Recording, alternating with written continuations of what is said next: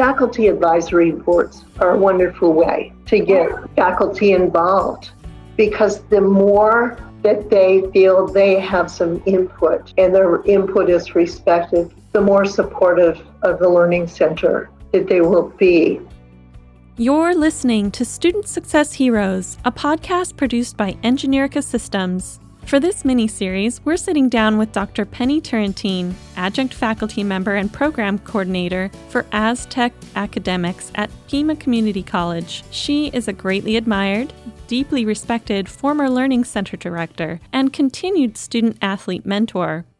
Well, let's keep this discussion going a little bit. And you mentioned that faculty members, we need to try and get them involved and understand what we are. So building an identity for the center is critical. Mm-hmm. And you even point out in Chapter 2 of your book that defining the learning centers, the fact that there are many faculty members and administrators who don't understand what and how learning centers contribute to student success led Chris to comment that we as learning center directors are our own worst enemies. Yeah. And you say what Chris was saying there is that we fail to educate our colleagues in higher education about what it is that learning centers have that contributes to student learning. And so building that understanding of the purpose of our centers for our colleagues and administrators is another pillar upon which your center needs to be founded. Mm-hmm. What are some ways that we can promote and recruit advocates for our centers amongst the faculty and amongst the administration? Well, let me kind of put this in maybe chronological order, if you don't mind. Sure.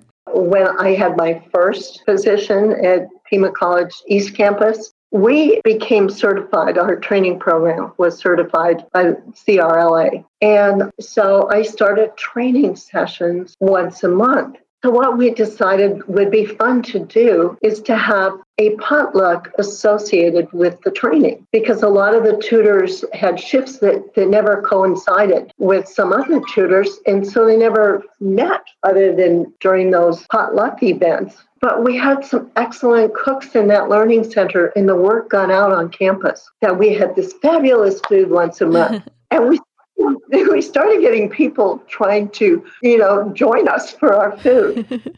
That's awesome. And I'm sitting there and I'm thinking, wait a minute. And so I made this policy that we would include people from throughout the campus, faculty, administrators, whoever wanted to come, on two conditions. One, they had to contribute to the potluck. But the other thing was that they had to participate in the tutor training session to its conclusion. Wow. You found the key. That's right. It was an opportunity. They learned how the tutors were trained, what the tutors did, and so their understanding of what the Learning Center was, they began to grasp it. We still had a lot of work to do, but it was a start. So when I came back from Washington State, we found that we were having a new chancellor come on board, and he came to do a meet and greet at West Campus. And one of the things he said was, "My door is always open." And I thought, oh, yeah? We're going to test this, right? Exactly. I was on an email to him and said, okay. And he insisted we call him by his first name, which I thought was a great move. So I contacted him by email and I said, I'd love to meet with you. I have some concerns about our learning centers. He said, absolutely. We set up an appointment and I came to his office at the district. He said, if it weren't for learning centers, especially the Writing Center at Evergreen up in Washington State, he said, I wouldn't be where I am now.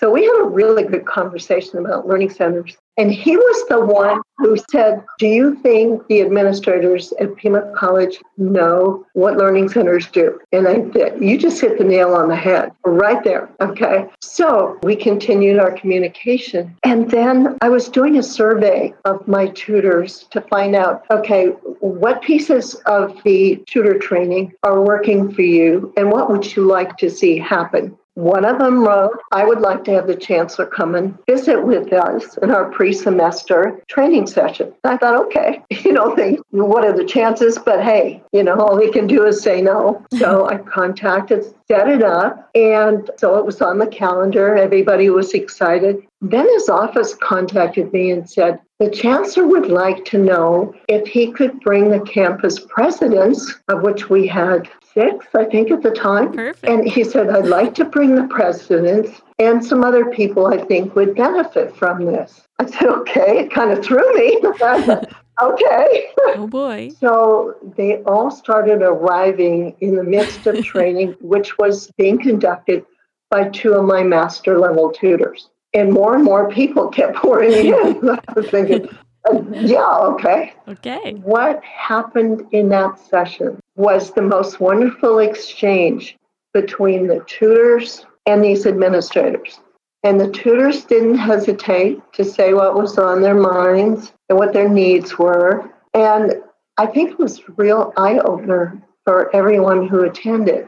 One of the concerns was that they had not had a pay raise in 12 years. They were making minimum wage, and it took an 11-step process to get even through HR to get a job as a tutor. Oh, how frustrating. Why wouldn't they go to a burger place, Yeah. They get the same pay and didn't have to jump through the hoop. What came out of that was not only a better understanding on the part of the administrators, but the chancellor went to the board of governors and said, we need to give these tutors a raise. And they got a raise. Our work is not done. Yeah. They're still administrators. We've had some turnover. They don't get it. And that will be an ongoing battle. Yeah, but you had such an amazing chance there and were able to make an impression, it sounds. Yes. And it's still, we see each other and hi Lee, hi Penny, how's it going? What's new kind of thing. That really helps. Faculty advisory boards are a wonderful way to get faculty involved because the more that they feel they have some input and their input is respected, the more supportive of the Learning Center that they will be. And there are some good articles out there about how to implement a faculty advisory board. How to make establish balance so that they don't feel like they're running the center, but at the same time respecting their input. Yeah. And we had one of those at West Campus. As I said earlier, we included them in the tutor training. At West Campus, we made it a practice to invite an administrator to come to our tutor training. Serving on committees across campus, serving with faculty and getting to know them on a personal level, Yes. I think also helps to establish some really good relationships. So it's making yourself known, having an exchange as to what their needs are, what your needs are, involving them, being involved yourself, open the lines of communication. And you're always going to have somebody who makes you a little frustrated. Of course. But for the most part, what I found was not only were they supportive by letting their students know where we were, what our hours are, what we do, inviting the tutors into the classroom, but we could also ask them to provide us with a couple of textbooks from their course, which we would keep in the Learning Center. Oh, that's a great idea. So we have a library in there. I'm happy to say that the class that I teach for the athletic department has 5 copies of the textbook in the Learning Center. Awesome. Not that it's any good right now, right? Yeah, I know, right? With everyone virtual. A minor obstacle. Yes. But you just have to communicate. Definitely. Well, these are some great ideas. Dr. Penny Turrentine is a joy to speak to and to learn from. Her book, Everything You Ever Wanted to Know About Learning Centers and Then Some, can be found at H&H Publishing, and I'll put a link in our show notes. Join us next time for another one of the pillars on which to build your learning center. This show is produced by Engineerica Systems. We track everything so that you can take care of your center.